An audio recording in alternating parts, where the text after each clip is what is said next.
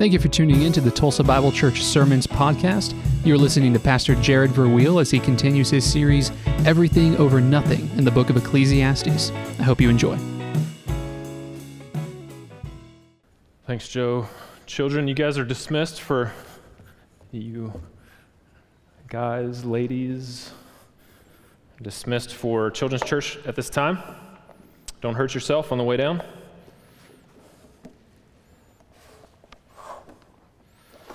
Hope all you kids saw the future Super Bowl champs last night. I'm hoping for a KCGB Super Bowl. We'll see what happens. If some of you guys don't know what I'm talking about, praise the Lord. And turn to Ecclesiastes chapter 9. We'll be in Ecclesiastes 9, starting in verse 11, 9:11, this morning. Before we start, as I often do, I want to give you just a couple of book references regarding the topic that we're going to talk about today. The first reference I want to give to you is it's actually a book that's part of Zondervan's Counterpoint series. You'll see a lot of this format kind of on the covers and of several just hard topics in ministry today, in church theology today. This one is 4 Views on Divine Providence. And Zondervan came out with this counterpart series to just take difficult topics in theology and present different options that are on the table and what the church has historically believed about these topics throughout church history. And one of those hard topics is divine providence. There's a Reformed perspective in here, an open theism perspective, everything on the gamut in between. These are really, really good. I want to encourage you to pick these up, not only for this topic, but for anything else in those Counterpoint series. They're really good. The other book I want to mention is something that one of our elders, Bill Riggs, actually gave this to me. It's called The Doors of the Sea. It's written by David Bentley Hart. And if you don't know the name David Bentley Hart, it's a good one that you should maybe be familiar with. If you like the discussion between Calvinism and Arminianism, or non-Calvinists, David Bentley Hart is a name that you'll want to refer to. He takes a much more Eastern view as opposed to a hard, strict Calvinism, and he presents some really compelling arguments. Subtitle of this book is Where Was God in the Tsunami? So it deals with the problem of evil and how sovereignty and man's free will kind of comes together in the scriptures. Again, just a really good read. You'll find some other works out on Amazon by him. If you want to take a look at those after the service, just please come up and take a look. And if you need some help to get some good resources, we'd love to help you do that. Just talk to me or Daniel in the church office, and we'd love to help you out with that. Ecclesiastes chapter 9. What else was I going to say as we start? I think we're good. Kids are dismissed. We're ready to go. All right. Ecclesiastes 9. In the 1950s, there was a short story written by a guy named Ray Bradbury. You might not have heard of it. It's not extremely popular. It's called A Sound of Thunder. It's you can go online, 10-page PDF. You can print it off. It's a really good short story. But the story begins in the year 2055, and it's a science fiction story about time travel. In the year 2055, Bradbury says that we figured it out. We learned the dimensions of time and how to go back into time, but it was illegal to use the time-traveling machine. So you had to pay a very large sum of money if you wanted to time travel. Sure enough, a man comes along, his name is Eccles, and he wants to go back 60 million years so that he can shoot a dinosaur. He can go on a safari. And he wants to kill not just any dinosaur, he wants to kill the T-Rex, right? So he pays a large amount of money to the guys. They have this business, and they set the dial, and they take him back. And he has 2 guides on this journey. One guy's name is Travis, and the other guy's name is Lesperance. And they have figured out that a T-Rex was going to die at a very strategic moment in time. It was going to be crushed by a tree, because they had gone back in time and figured out where to kill this thing and how it was going to die anyway. And the story goes that Eccles was going to be taken right before that moment, just 2 minutes before he was going to die anyway, and shoot this massive Tyrannosaurus Rex. It's just one rule that Eccles is told that he must follow, or he will suffer the grave consequences. And the rule is this. After you get off the time machine, there's a metal walkway, a sidewalk, and it lays about 6 inches above the grass, doesn't touch a blade of grass, ferns, or anything on the floor of this prehistoric time. Otherwise, you are in danger of making a huge mistake if it would have. So as you get off the time machine, you stay on the trail. You don't go off that metal path at all costs. No matter what happens, you don't leave the metal path. No matter what you do, Travis says to him, do not go off this path for any reason. And he says, well, what's the big deal about going off the path? And here's how the story goes. Say we accidentally kill one mouse here. That means all the future families of this one particular mouse are destroyed, right? Eccles agrees. And all the families of the families of the families of that one mouse. With a stamp of your foot, you annihilate first 1, then 12, then 10, then 1,000, then 1,000,000 mice. Eccles responds, well, who cares? They're mice. So what? Travis snorted quietly. Well, what about the foxes that'll need those mice to survive? For want of 10 mice, a fox dies. For want of 10 foxes, a lion starves. For want of a lion, all manner of insects, vultures, infinite billions of life forms are thrown into chaos and destruction. Eventually, it all boils down to this. 59 million years later, a caveman, one of a dozen on the entire world, goes hunting for wild boar and saber-toothed tiger for food. But you, friend, have stepped on all the tigers in that region by stepping on one single mouse. So the caveman starves. The caveman, please note, is not just any expendable man. No, he is an entire future of a nation. From his loins would have sprung 10 sons. From their loins, 100 sons, and thus onward to a civilization. Destroy this one man, and you destroy a race, a people, an entire history of life. Perhaps Rome never rises on its 7 hills. Perhaps Europe is forever a dark forest. Step on a mouse and you crush the pyramids. Queen Elizabeth might never have been born. Washington might never have crossed the Delaware. There might not have been a United States at all. So be careful. Stay on the path. Never step off. So sure enough, they go and they find this T-Rex and they kill it. But in the process of killing the T-Rex, it was such a terrifying event. In fact, Eccles just turned around and ran the other way right when he saw the monster. He was scared out of his wits. And in the process of running for his life, he stepped off the path. And he kills a little butterfly. You find it in the mud of his shoe. And he comes back, he travels back in time to a totally, completely different world than they left in the first place. And as a result of that, Travis shoots him. And that's the end of the story. People read that kind of story and they really think that they have the wisdom to know what will happen 100 years from your life, 200 years. They really think they are that intelligent that 1,000 years from now, even 2 millennia from now, we know exactly how our decisions are going to influence the rest of life and eternity. And not only is it incredibly naive, but it's extremely arrogant. And if we really believed that all of these things would happen just from one small single choice that we make, none of us would even get out of bed in the morning. We'd be terrified of changing the littlest thing by killing an ant by accident.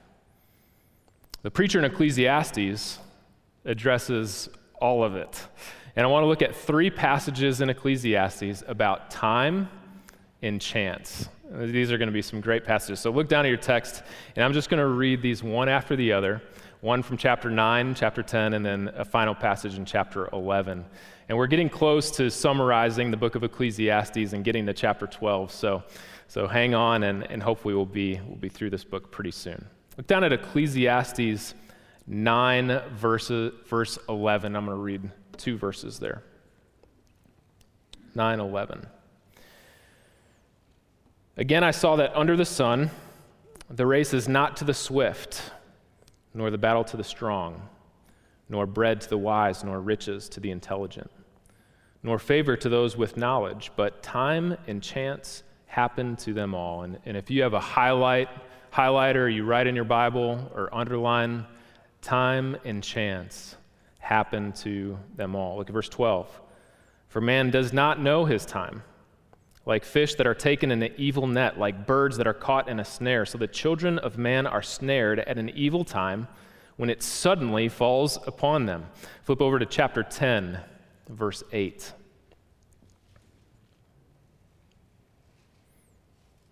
He who digs a pit will fall into it, and a serpent will bite him who breaks through a wall. He who quarries stones is hurt by them. He who splits logs is endangered by them.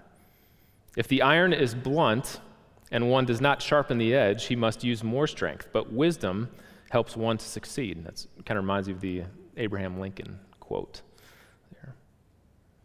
Verse 11, if the serpent bites before it is charmed, there is no advantage to the charmer. Of course there isn't. Look at chapter 11, verse 1. Cast your bread upon the waters, for you will find it after many days. Give a portion to 7, even to 8, for you know not what disaster may happen on earth. Verse 3. If the clouds are full of rain, they empty themselves on the earth, and if a tree falls to the south or to the north, in the place where the tree falls, there it will lie. He who observes the wind will not sow. He who regards the clouds will not reap. As you do not know the way the Spirit comes to the bones of the womb, so a woman with child, so you do not know the work of God who makes everything. In the morning sow your seed, and at evening withhold not your hand, for you do not know which will prosper, this or that, or whether both alike will be good. All right. So diversify your investment accounts, okay? In a nutshell, Ecclesiastes has many themes, but perhaps one of the greatest themes throughout this book is wisdom. And over again, Solomon will tell us, the preacher will say that wisdom has its advantages, but he also says that wisdom has its limitations.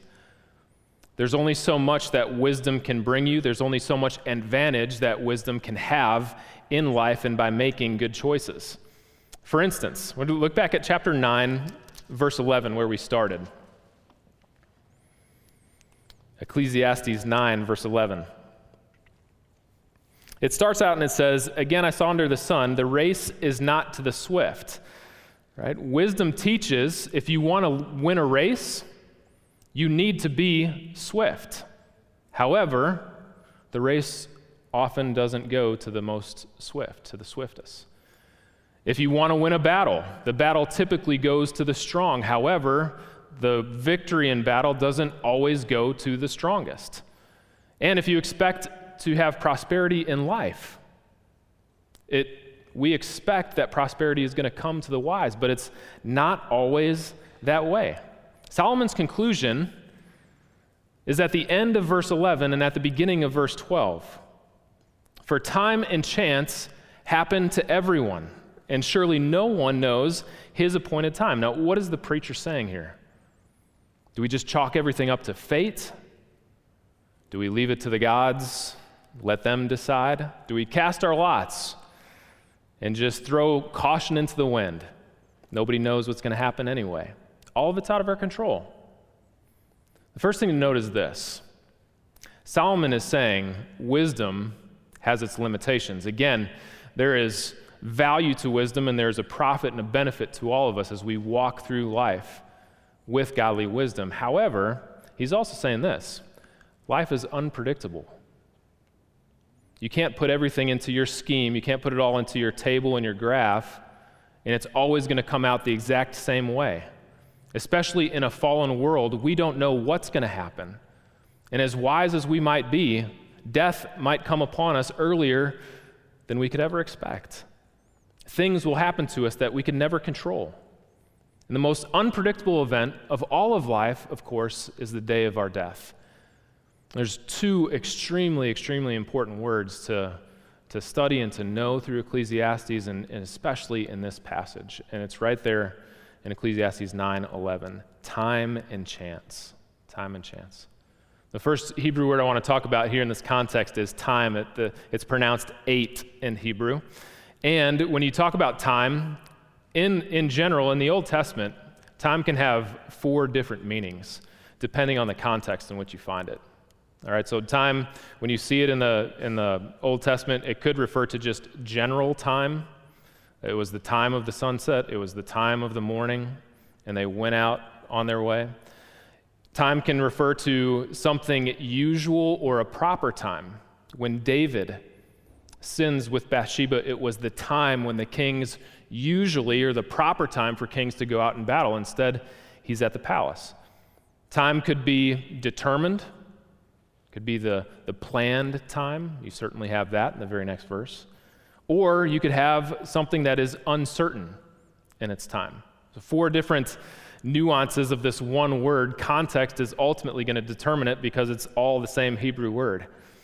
And the standard Hebrew lexicons all say this about Ecclesiastes 9:11. Time there refers to those unpredictable, uncertain moments in life that none of us know are coming.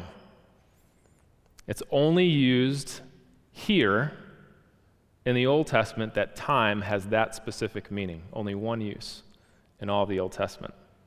Moreover, the next word, the word for chance, is only used twice in the entire Old Testament.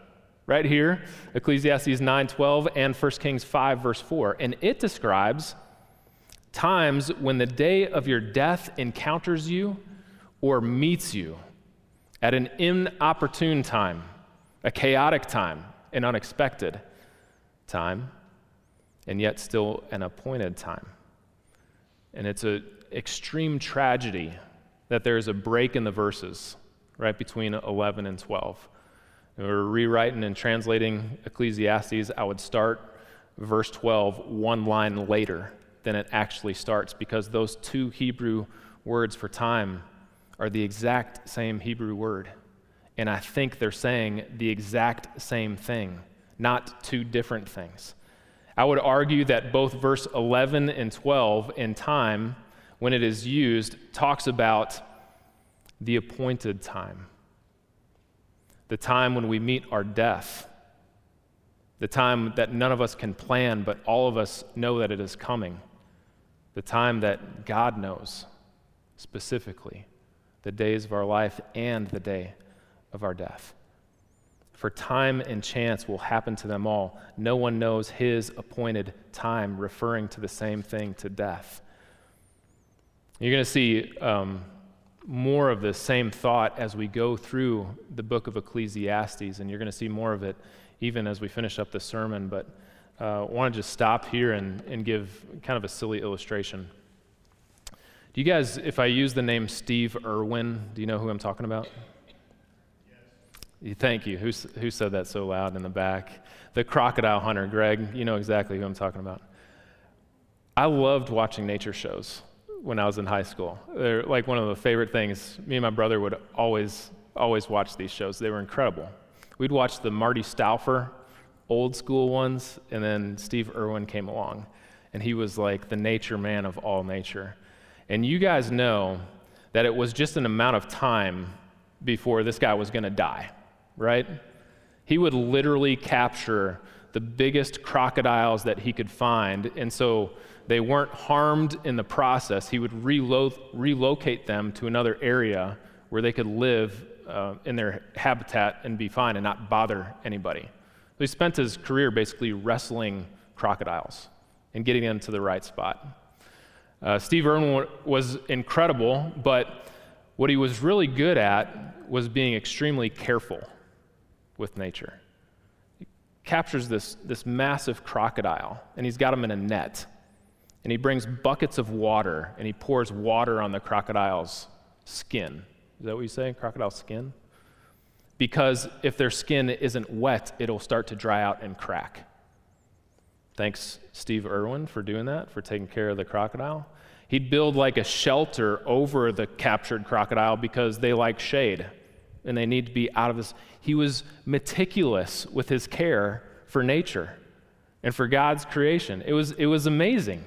And you'd see these things like, I would never ever do that, but then you saw him being extremely careful, taking his time, doing it the right way so that it gets done the right way. Painstakingly careful, right?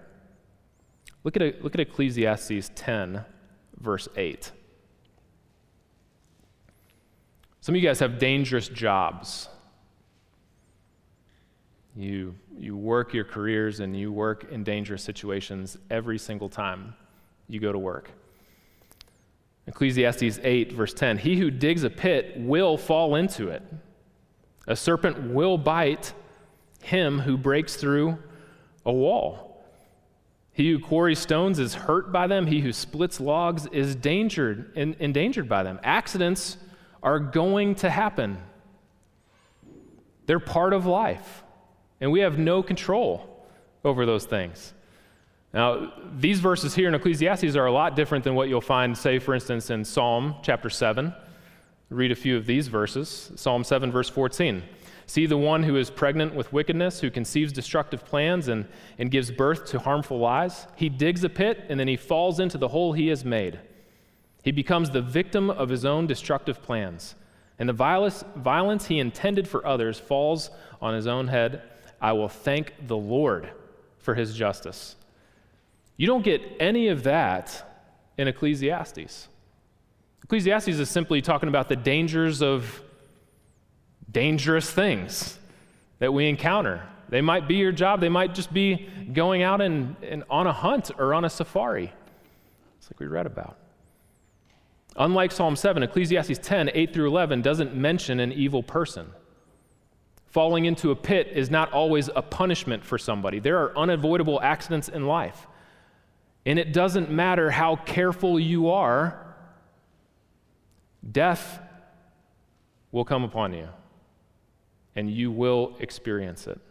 So what we've said so far is this: wisdom has its limitations. Number 2, life is unpredictable. But if there isn't a more timely lesson for us than this right here in Ecclesiastes in 2020 and 2021, death still comes to those who are really, really careful in life. Death still awaits the person who is haphazard about everything and the person that takes extreme caution over everything. You have no control over the day of your death. So, Time Magazine,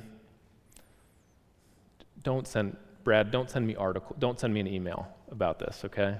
You guys can email me about this if you want to. I probably won't read it, all right? Just a caveat. Time Magazine drafts this article, December 14th. 300,000 people have died of COVID by December 14th. That's staggering. That's something that we should absolutely take a step back and say, wow, this is serious. And it's just as serious here in the United States as it is across the world, right? You guys are twice as likely to die of heart failure this year than you are to die of COVID. Twice as likely. You're twice as likely to die of cancer than you are to die of COVID. Now, are you taking the same cautions for heart failure that you're taking for COVID? Are you taking the same cautions for cancer as you are for COVID? Listen, I'm not trying to be political. Be wise with how you're interacting with people. Be wise with family members. We're studying this thing. We know the trends are out there. So I'm not saying be a fool and throw caution into the wind here at all. What I am saying is this: no matter how careful you are, death is going to come upon you.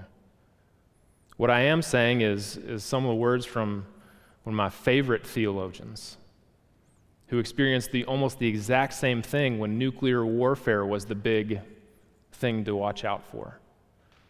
Listen to this quote. Do not let us begin by exaggerating the novelty of our situation. Believe me, dear sir or madam, You and all whom you love were already sentenced to death before the atomic bomb was invented. Okay, so you and all those who you love were already sentenced to death long before COVID ever came out. And a quite high percentage of us were going to die in unpleasant ways. We had indeed one very great advantage over our ancestors: anesthetics, right? Anesthesiology. But we have that still. It is perfectly ridiculous to go about whimpering and drawing long faces because the scientists have added one more chance of painful and premature death to a world which already bristled with such chances, and in which death itself was not a chance at all, but a certainty. Ecclesiastes is pretty straightforward here. Accidents happen. Life is dreadful. It is unpredictable. You are not going to stave off the day of your death, right? We've got great education in America. Nobody yet has figured out a piece of knowledge that will cause them not to die. We have great science and technology. We have better health care than we have ever had here in the history of the world today. And nobody has yet figured out the pill that will cause them not to die, right? It's going to happen. Solomon says, yeah, you're going to die, so here's the deal. Get to work. Use the abilities that God has given you to serve people and to glorify God in your life. Live life to the fullest. Get busy living or get busy dying. Look at Ecclesiastes 11, verse 1. Cast your bread upon the waters, and you will find it after many days. Listen, do things that are gonna lead to success in life. Do your job, do your work, and God is gonna honor that. Give a portion to 7 or even to 8, for you know not what disaster might happen to you on earth. Keep going in life. Live life as God intended you to live it. If the clouds are full of rain and they empty themselves on the earth, or if a tree falls to the south or to the north, listen, yeah, it might rain tomorrow. But if you're a farmer and you don't get your seed in the ground because you're afraid it's going to rain, guess what? That crop ain't going to come up. So get after the fields. None of us can predict life. None of us know what's going to happen. So do your job and live life to the fullest. Again, if there isn't a more applicable lesson for us than this one here in Ecclesiastes, I don't know what there would be. This is, when we talk about time and chance, in these verses in this book, the doctrine, the theology that we're centering on is called the theology of divine providence, God's providence. And I want to just, before we conclude the sermon, I want to talk about the theology of providence, what it is, and the history of it as we move forward. When we talk about God's providence, this might not have been a word that you've heard of before. It was very famous in theology in generations past. Today, we don't talk about providence that much because we're much more modern and even postmodern. But providence itself is a word that means to see beforehand or to know beforehand.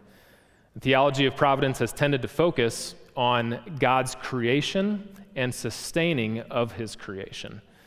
And so the earliest Christians, really through the patristic era, when they studied this idea of God's providence, providence was understood as the existence of God who cares for the world in which he created. God exists, and he cares for his world in a very intimate and personal way. As Father, God displays a concern and a protection for humanity.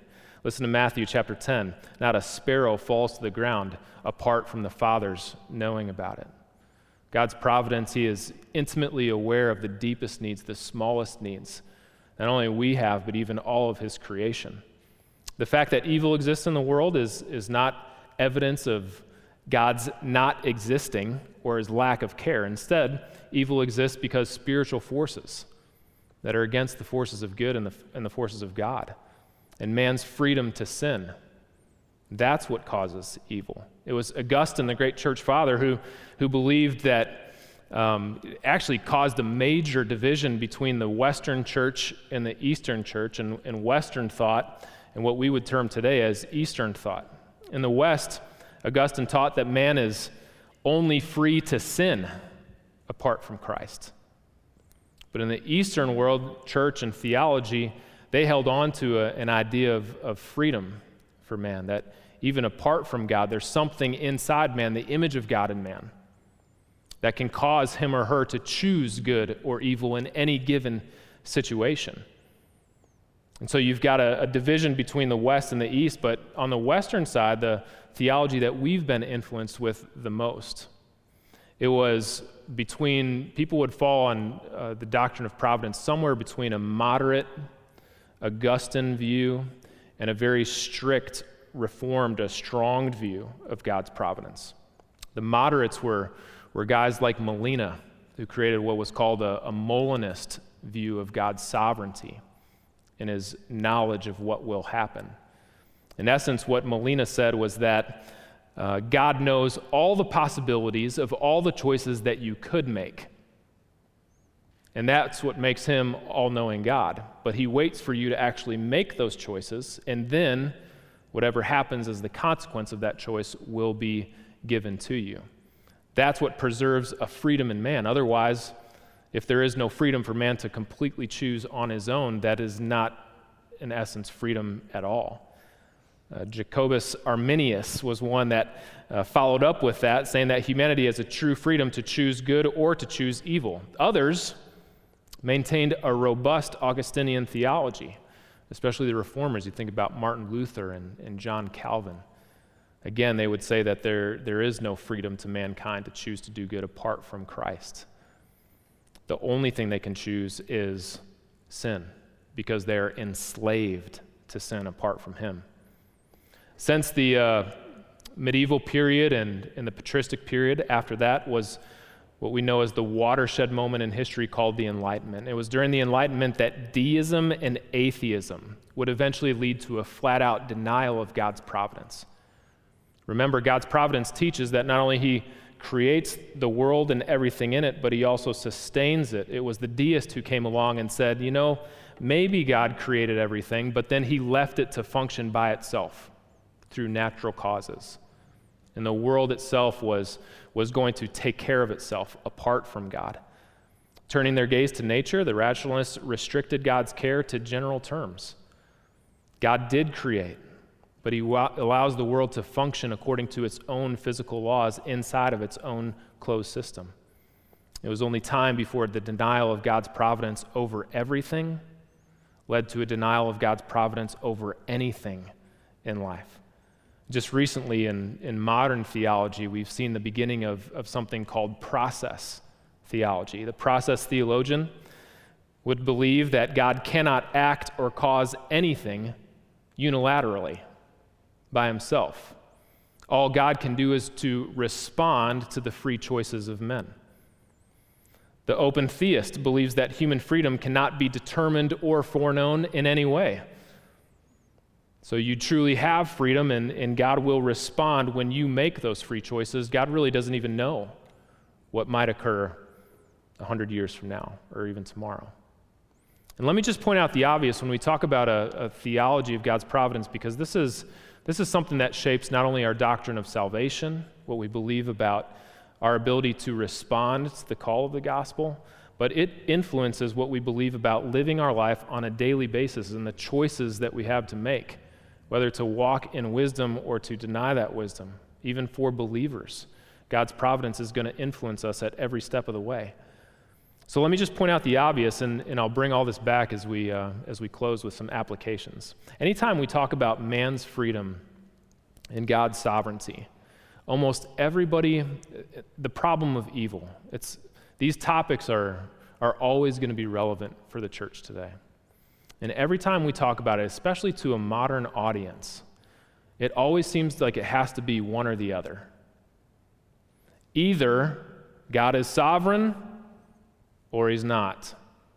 Either mankind is completely free to make his choices or he's not. And because we are all modern and influenced by Western thought, all of us want things to be black and white. All of us want this thing to be so simple. And we love either ors. We don't like both ands.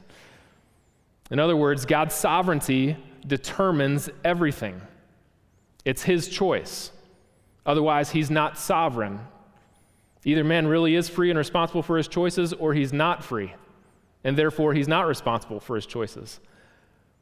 Understand that at least half of the world doesn't believe that.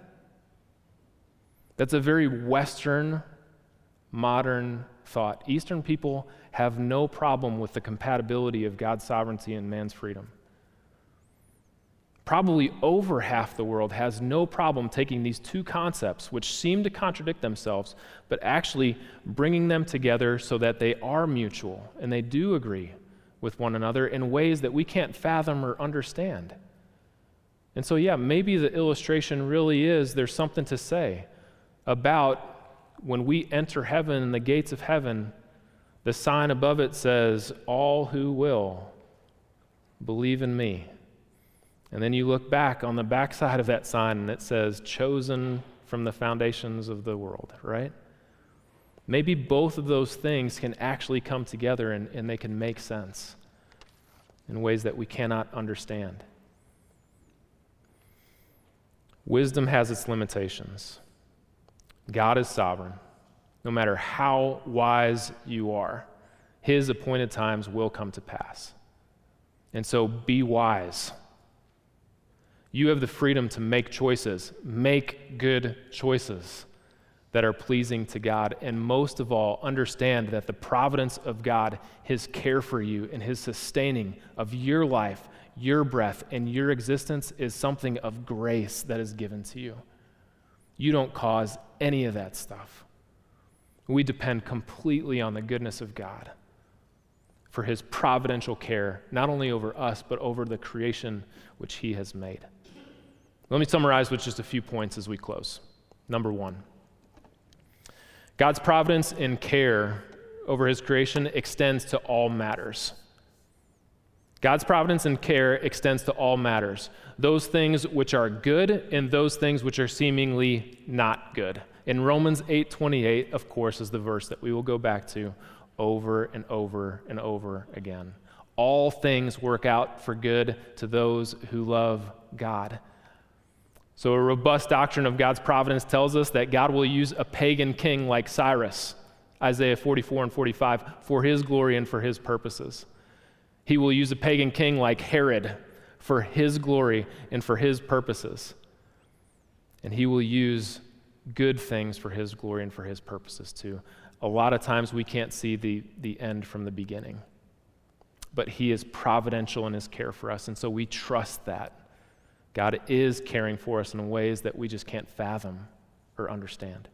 Number two, God's providence goes beyond his own people to everything. Matthew chapter 5, verse 45, he causes the sun to rise on the good and on the evil. He sends rain on the wicked and on the good. This should produce a confidence and a strong hope in God, especially for the believer. He is working through all situations. He even blesses those who aren't a part of his family because of his goodness to us and his giving of life. God's providence goes beyond his own people. But number three, God is personally concerned about those who are his, with a distinct personal relationship with them. He cares for the lost sheep, and he will leave the 99 to chase after the one. In John 10, God's providence shows us the great shepherd who knows his sheep. In fact, he calls them by name. And what you see in the gospel is a picture of a God who is always in control, Jesus. And as he had control, he chose to walk in a way and relinquish that control to the will of the Father. Right? Jesus was the one person who walked on this planet who had control over everything. He could still a storm with a word from his mouth. He could heal the worst kind of sickness simply by touching somebody.